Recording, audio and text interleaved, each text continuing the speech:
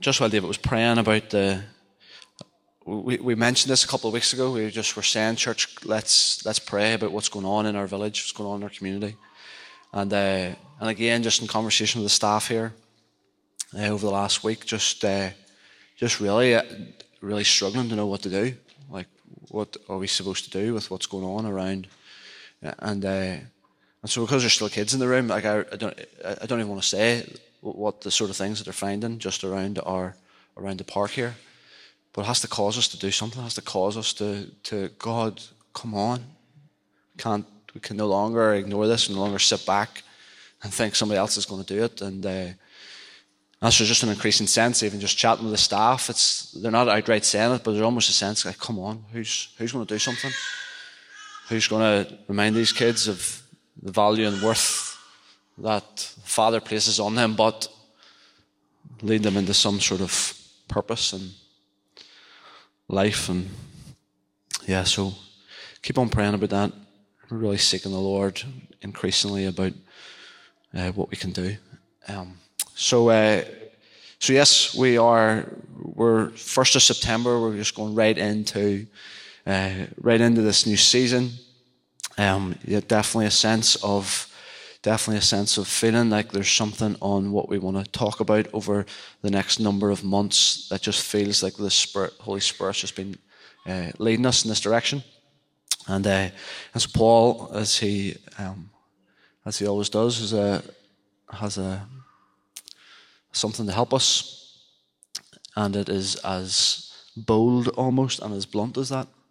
As we consider what it is to be the church, as we consider who the church is, what the church is, why the church. Part of me has been asking that question: why bother? I don't feel like I'm asking that question personally necessarily, because I love the church.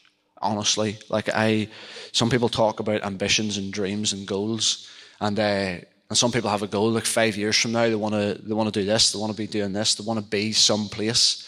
Honestly, like 4 decades from now, I celebrated my 35th birthday yesterday. 35 years from now, I still want to be serving. I still want to be serving this village. I still want to be serving this church. I still want to be part of this family. And sometimes that feels like it's really rare.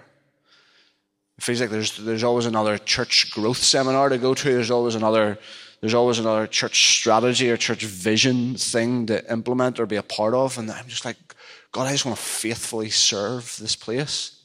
I just want to faithfully serve among these people for the next 35 years. And sometimes it doesn't sound very fancy. It doesn't sound very driven. But it's what I want to do. I feel like that Judith would ask me that question sometimes. Neil, what's your goals? What's your ambition? And there's times where I feel really stupid because I don't feel like there's anything that comes to mind. I feel like it's really boring. But I feel like the last number of weeks I just felt the permission just to say, God, this is what I want to do for the rest of my life. Faithfully serve and faithfully love the people that you've placed me with and the place that you've placed me in. And but as I look out, as I look around and as I look out, I see that there's a disconnect. There's a disconnect between the amount of people that say that they follow Jesus and the amount of people that are committed to the local church. And it feels to me, like I don't have statistics to back any of this up, but it feels like that, like it's widening. It feels like the number of people that say that they follow Jesus is so much more than the amount of people that are connected, committed, loving the church. And so it's from that place. That's part of why I'm asking the question. It's part of why I want us to be asking this question over the next wee while. Why bother? And I'm hoping week by week that there is a passion for the church that would just increase in us. The passion for who she is. Why from the very beginning, this was as Ephesians 3 tells us, this was the eternal purpose of the Father. This was his eternal purpose, that through the church, we're going to read those verses in a few moments, but I can't wait to get there. Through the church, the manifold wisdom of God is going to be displayed so that it impacts everywhere. even to the supernatural world is impacted because of how the church is being made manifest, how the church is living out. And so I want us to catch some of that. I want us to catch some of the big picture stuff, because ultimately the church is the thing that points to the kingdom, and that's all Jesus preached. Jesus preached the kingdom. The church is mentioned 3 times. We're going to talk about that as we go on, but it's the kingdom, and sometimes I feel we've got it the wrong way around. It's the church that points to the kingdom. And I want us to talk about the church in such a way that will cause us to see it bigger than we've ever seen it before. I want to dig deeper into all that it is to be the church, all that it means to be part of the church, all that it means for those of us who make up the church, what that looks like, delving deeper into that so how we view the church widens, it expands. And so let me read a few verses that I'd love just to introduce this. And that's really what I'm going to do this morning. I'm just going to introduce. Maybe it'll feel like I'm just firing out statements throughout this. But I really just want to introduce, really just want to lay a foundation. I'd love to point you in the direction that I feel that we're going to go in over the next number of months. But let me read these. Let me read just this whole portion, if that's okay, starting at the beginning of chapter 3. Paul's in prison here. For this reason, I, Paul, the prisoner of Christ Jesus, for the sake of you Gentiles, surely you have heard about the administration of God's grace that was given to me for you. That is the mystery made known to me by revelation, as I have already written briefly.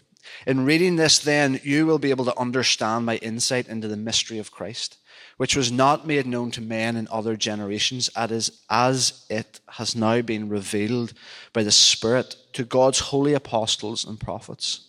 This mystery is that through the gospel, the Gentiles are heirs together with Israel, members together of one body, and sharers together in the promise in Christ Jesus. And there's part of me just doesn't want to just glance over that verse. What Paul was saying here was absolutely so transformational. It was incredible what Paul was saying here, because nobody was expecting this. Nobody would ever have believed that the Gentiles would become part of the people of God. They never would have imagined that the Gentiles, that the others, that them ones would become part of the family of God. Not only would they become members together of this one body, as verse 6 says, but they would become sharers together in the promise in Christ Jesus. This was incredible what Paul was saying. This boggled the minds of those that had thought the church, the gathered people of God, was going to look like something different. It was going to look like us. It was going to look like everybody that looked and thought and taught and smelt and whatever, like me, was all going to be a part of this, and anybody that didn't was outside. And so what Paul is doing here is incredible. He's already laid the foundation in Ephesians chapter 2. I was reminded of that in the songs that Jenna led us in this morning. Spirit break out, break our walls down. And that's what Paul was saying in chapter 2, in verses 14 and 15. He was saying, you have been divided for so long. You have been 2 separate people groups, but I came so that the walls would be broken down. He himself is our peace, and he's came to break down the walls that have divided us so that the two would become one. So that the two would become one, and now the Gentiles are now members of this one body, sharers together in the promise. It's incredible. But let's go on. In verse 7, I became a servant of this gospel by the gift of God's grace given me through the working of his power. Although I am less than the least of all God's people, this grace was given to me, to preach to the Gentiles the unsearchable riches of Christ. I love that line. The unsearchable riches of Christ, and to make plain to everyone the administration of this mystery, which for ages past was kept hidden in God who created all things. Verse 10, his intent was that now, through the church, the manifold wisdom of God should be made known to the rulers and the authorities in the heavenly realms. This was according to his eternal purpose, which he accomplished in Christ Jesus our Lord. In him and through faith in him, we may approach God with freedom and with confidence. No one thought that this was what the gathered people of God was going to look like. The Gentiles become a part of the one body, sharing in the promise of Jesus. And then he goes on to say, this is the mystery. This has been kept hidden for ages past, but it has now been revealed by the Spirit. And this is the intent. This is what he's wanting to do. That through this diverse community of people, the manifold wisdom of God is going to be made known everywhere. This is who we are. So by forming a community out of diverse members, we have the opportunity to capture the attention of the world and even the supernatural world beyond. And I'm not sure we are always aware of that. Maybe for some of us, we don't even believe it. Maybe for some of us, we're in that place where coming on a Sunday morning is really difficult. Maybe for some of us, we wake up on the Sunday morning and that is the question. Why bother? Why bother? And so throughout this series, and that's why I want to start off with this, because this is really important. That through us, through this diverse community of members, through this diverse community of people, we have the opportunity to capture the attention of the world and even the supernatural world beyond. So if we want to ask, if we could almost stop right now, why bother? Well, this is why. To live in such a way that we capture the attention of the world and even the world beyond. See, we have been charged, and Paul speaks about this over and over again. You can hardly miss it. If you read Paul for any length of time, you'll hardly miss it. That the church, this assembly of people, this gathering of the people of God that have been called out, have been charged to live out an alternative kind of society. They've been charged to live an alternative type of lifestyle before the eyes of a watching world. And this faith is really important because it's a world that is increasingly moving towards tribalism and division. Like if anybody is watching the news at all, you are bound to notice. You're bound to notice. Or maybe it's just me. Maybe I've just been ignorant to the news for so long. But I've never watched the news and feel like every article, feel like every report is testimony to the fact that our world is increasingly moving towards tribalism and division. And so we're a people that are supposed to be countercultural. We're supposed to be a people that are alternative, an alternative society, an alternative lifestyle. So we should be the ones that are moving it the other way. And so often in our churches, so often in our denominations, we find ourselves in that same sort of place. We find ourselves in our own silos, moving towards tribalism as well, moving towards division. Like there's been times over the last couple of weeks that I've been on social media, just trying to catch up with and making sure we're talking about this event that's coming up tomorrow night. As I go, I'm seeing people that are maybe that maybe don't agree with somebody from that is organising the event, or people that are promoting the event, and are outright saying on their social media feeds, or outright saying, if such and such is going, then I'm not.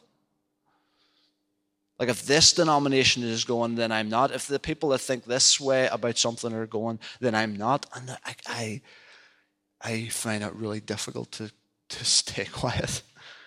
It's really difficult not to get involved in that, but that's the last thing I will do is get involved in a Twitter war. But just to see that in the church, just to see that in the members of the body of Christ also moving towards tribalism, moving towards division, whenever the charge to the church was that we would live out the kind of alternative lifestyle before the eyes of a watching world who are moving increasingly towards tribalism and division. And as I come back to over and over again, if you are listening to me for any length of time, and I was reading through John 17 again yesterday, you know that I can't help but keep coming back to this place. Keep coming back to where the charge that Jesus gives to the disciples, and then the charge that he gives to to those of us that are now following his ways, following in his footsteps.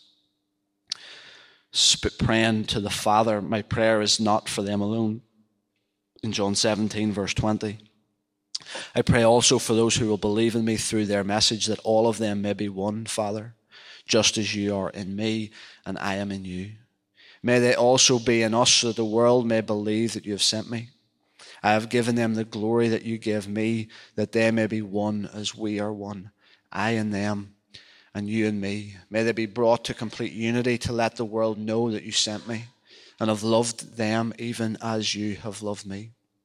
And this again, there it is again. May they be brought through the words of Jesus. May they be brought to complete unity, to let the world know that you sent me.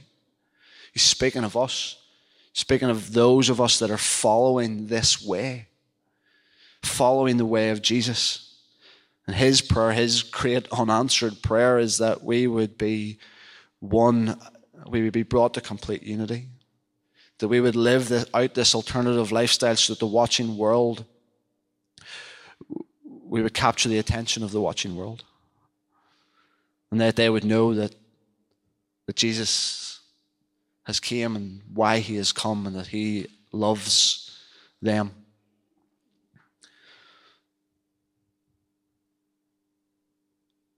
Again, the first song that Jenna led us in, you feel the darkness tremble. And I think that's the only way we're going to see the darkness tremble is following the rest of that song, when all the saints join in one song. When all the streams, when every, if you want to even call it, I hate using the word, but if you want to say it, when every tribe, when every stream will flow as one river to wash away our brokenness. I think it's the only way we're going to see God moving. Songs that bring hope, songs that bring joy, dancers who dance upon injustice. And if this abortion conversation that we're talking about tomorrow night, if we can't unite around that, then I'm not sure what else we can unite around. And so that's what part of me is excited, as David's sharing the announcements. That's my prayer. That's what excites me. That's what has me geared up to be there, because it's when all the streams flow as one river, the darkness begins to tremble. I can assure you, the darkness will not tremble while the church is divided. The darkness has no reason to tremble when the church is at odds about minor, secondary issues.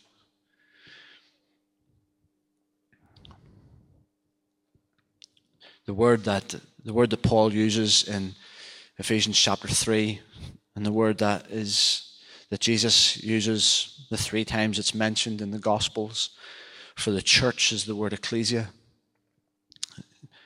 The Greek word for church is this word ecclesia. And even in the Greek translation of the Old Testament, that's the word that is also used. And so Moses is gathering the people. It's in the Greek translation of the Hebrew Scriptures, it's this word ecclesia. And so again, I know that you know this, but just to remind you, biblically speaking, the church is not a place, and it's not a program, but it's always a people. It's an assembly of people. It's a gathering. Literally, it's a gathering of called out ones. That's what that word ecclesia means. As we see it in the Old Testament, and we see it again in the New, it's an assembly of people. It's a gathering of called out ones. And so what we want to do over the next number of months is to remind ourselves of that.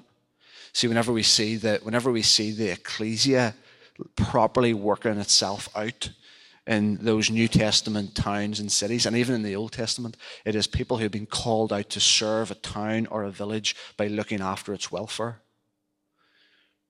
And I think Jeremiah hits the nail on the head, and we'll touch on this as we go on. In Jeremiah 29, verse 7, he says, look out for the welfare of the city that you've been exiled to, because in its welfare, in looking after its welfare, you'll find your own. That's where you'll find your own welfare. And I think it's really important. That's what it is to be the called out people. I don't think we always think like that when it comes to the church. See, we are this assembly of people. We are a gathering of called out ones. And so that would be the language that I'd love you to be comfortable with. We are a gathering of called out ones. And those called out ones, as we would see throughout Scripture, from the old to the new, is people called out to serve and to bless the towns and the villages and the cities by looking after its welfare. And so we're going to talk about that, because the church is not a place, it's not a program, and I don't even know if we want this necessarily to be a strapline, but the church is a relationship. The church is a relationship. It's ultimately a relationship with God, and it's a relationship with each other. And then it goes beyond that. It spills out. It becomes a relationship with those on the outside. It becomes a relationship in terms of how we bless and serve the place that we're at. See, it's always been the mandate of this assembly of people. It's always been the mandate of the ecclesia that we would be in relationship with God and relationship with one another, in order that we would point people on the outside looking in towards Jesus. And so some of that is big picture stuff for where we're going to go. I suppose to try and put that into a bit of a category, that is us going to look out. And we're going to get there, and we'll probably talk about that as we go. But we want to go deep as well. And so we want to talk about what it is to look in. We want to talk about what it is to look up. We want to talk about what it is to look around. And we want to talk about what it is to look in. And so there's 6 categories that we've sort of divided our Sundays up into at the minute. It could expand, it could develop as we go on. But just to make you aware, those 6 things are, first of all, it's grace. It's grace, and as we consider what it is to be this gathering of called out people, called to serve the town and the village we're called to, be looking after its welfare. We want to be able to look. We want to be able to look at people differently. I think we want to be able to look at people who Jesus always says yes to. That every person that we encounter, that every person we come across today, tomorrow, throughout our week, are people that Jesus has said yes to, who Jesus has made in his own image, and who he has valued enough to go give up his life so they would know life and fullness and abundance and joy. And so we're going to talk about, as we go deeper, we're going to talk about what it is to be about grace. We're going to talk about love. We're going to talk about some of the language that Paul uses. We're going to be in Paul so often, because the language Paul uses is truly what it is to make up this gathering of people. When he talks about how he aches for others, that's what it is to love, to ache. Paul aches for others. Like he yearns for them. He talks about how he yearns for them like a mother, and he also speaks about how he's like cheering them on and yearning for them like a father. It's forming friendships, and we want to talk about generosity in that. We want to come back to the table. I know that's where David was, where David has been in his thinking and his praying. And we're going to go there. We're going to talk again about the power of the table. We're going to speak about unity. We're going to speak about a new mind, what it is to operate in this new mind that we have been given and called to keep on renewing. We want to speak of holiness. We want to speak of holiness, and in that speak about our devotion to him. We want to speak about redemption. We want to talk about our salvation as a process. We want to talk about newness.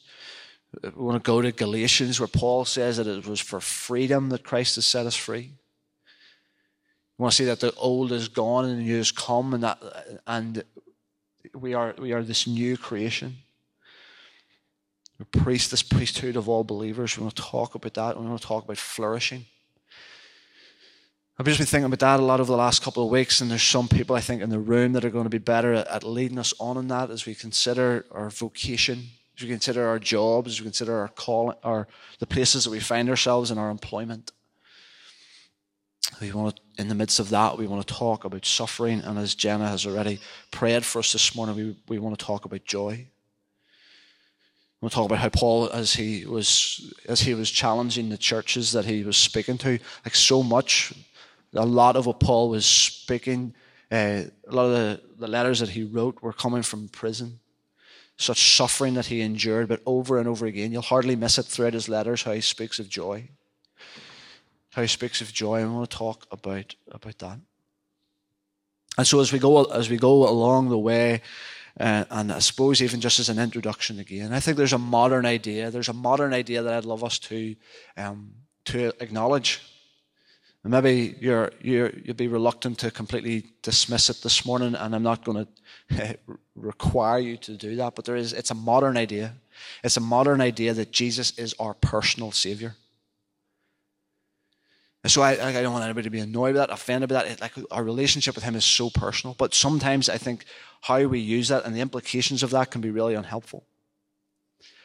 And it's language that was not used. It was language that has not been used up until modern times. Jesus being our own and personal Savior. The church, the assembly of people, the ecclesia, the gathered out people of God, they never talked like that. They never thought like that. Because so my fear in that is that what happens is that then the church becomes a common or an optional common interest club. It just becomes an option. The church becomes an option whenever it was central. It was at the very heart of the mission of Jesus. It was not an option. It was not an option to the mission of Jesus. It was at the very heart of it. So Christianity is not a privately held set of beliefs. It's a shared life. The church points to the kingdom, and the church remains the most visible expression of the kingdom of God. And again, I think that you'll keep hearing me use some of this as we go on. To be a Christian. To be a Christian is to be in Christ. To be in Christ is to be in the body of Christ.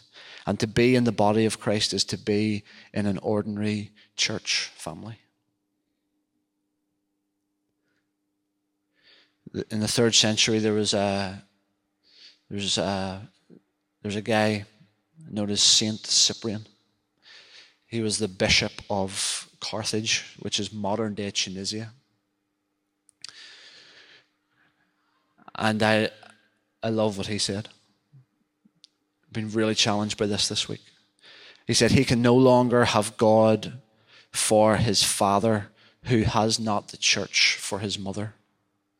He who gathers elsewhere than the church scatters the church of Christ.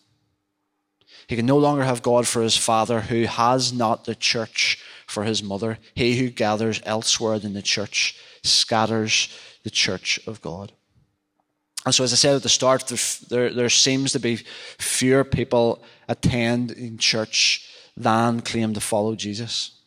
And so I want to acknowledge and I want to touch on this as we go on, because we're still with that question in mind, because I'm aware that there's people, and possibly you are in this room, that have been burnt, that have been broken, that have been bruised, that have experienced the hypocrisy, that have experienced cultural barriers, that have experienced betrayal. And so I want to acknowledge that, but I also want to say that we can't give up on her. We can't give up on her. We can't give up on the church. And so I don't know whether you're at the place where you are tolerating or you love the church. And whether for you today, whether it is something you tolerate on a Sunday morning at 11 o'clock, or whether you love it. But what I want to suggest and what I want us to push at over the next number of weeks and months is to suggest that it depends on your way of seeing. And again, to go back to it's why we want to spend some time looking up. And that's why we want to spend some time looking around, and why we want to spend some time looking in. To quote another old saint, St. John of the Cross, said, "The virtuous soul that is alone is like the burning soul that is alone. It will grow colder rather than hotter." And so as David was speaking at the beginning about picking up Sarah and giving her a little pat and saying, "Keep going," sensing that the Father was saying the same thing to him, I want to add to that. I want to add to that because it cannot be done. It cannot be done in isolation. This idea of keeping on going, this idea of pushing through when it's difficult, this idea of pushing through when you're lonely, this idea of trying to make it on your own, it's impossible. You can't do it on your own. You need a community of people. You need a community of people. There's part of my thing that I'd love to say to people who have treated the church as an option is that you would become more radical. And the radical thing today seems to be staying put. The radical thing to do today is to stay put, even when there's difficulties, even when there's disagreements. That you would be radical enough to stay put and to work this out, to work it out what it is to be this assembly of people, this diverse community of people that have been called, that have been charged to live out in a kind of alternative society before a watching world. We have this opportunity to capture their attention. And I can assure you that the thing that so often captures their attention is people that are following Jesus not loving the church. And in some ways it just increasingly doesn't make sense to me how we can love the church and how we can love Jesus and not love the church. And I say this over and over again to the interns, and you've maybe heard me saying it here, but I can assure you that our friendship would not last very long if you came up to me and told me that you really loved me. You really loved me, you really valued me, but you could not stand Judith. Neil, you're good. You're a friend. We appreciate you. We love you. But see your wife. See your bride. I want nothing to do with her. Our friendship would not last very long. And part of me feels it's the same way for Jesus as we think about how we said, Jesus, we love you, but see your bride. We want nothing to do with her. We want nothing to do with your bride. And I know that there's times where the bride doesn't behave the way that she should. I'm no longer using Judith as the analogy here. That analogy's done. It's cut. New sentence. Analogy over. But I think I'm done there anyway. But I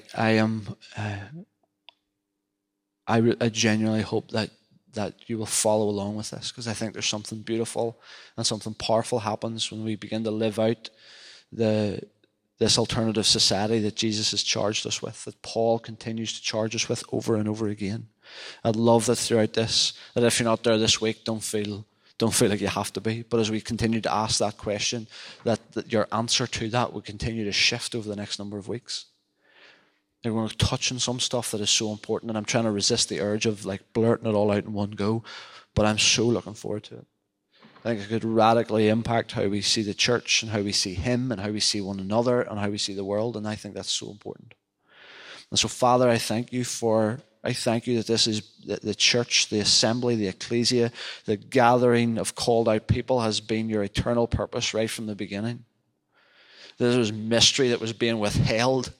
It was being withheld until a certain time, and now it has been revealed. It has been revealed so that your manifold wisdom would be made known to a watching world and to the supernatural world beyond. And God, we just want to take up that charge again afresh. When we acknowledge that how we view the church is not right, we want to just look again. And over these next weeks and months, we just want to acknowledge that how we've seen it has been altered. We're looking at it through the wrong lens. We're just needing fresh Holy Spirit lens to see her in the way that you see her. And so, God, with this question that we're asking, I pray that something just would begin to shift in our heart and our mind as we go on these weeks and months. That our answer to this question would be radically different even than it is today.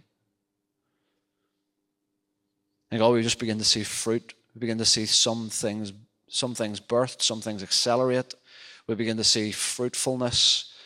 God, as we begin to live it out in the way that you have always been intending for us to live it out. So we We just open our hearts to you, we open our minds to you, and I pray that you would come and do something so incredible among us. We thank you that we can know you. Thank you for that relationship that we can have with you. But your intention was always to call out a people. Your intention has always been to call out a people, to call out a family that will partner with you, God. We just want to say, we just want to take up the challenge of that again. We're going to open ourselves to seeing differently and to hearing differently. And so we thank you. We love you. We honor you. In Jesus' name, amen.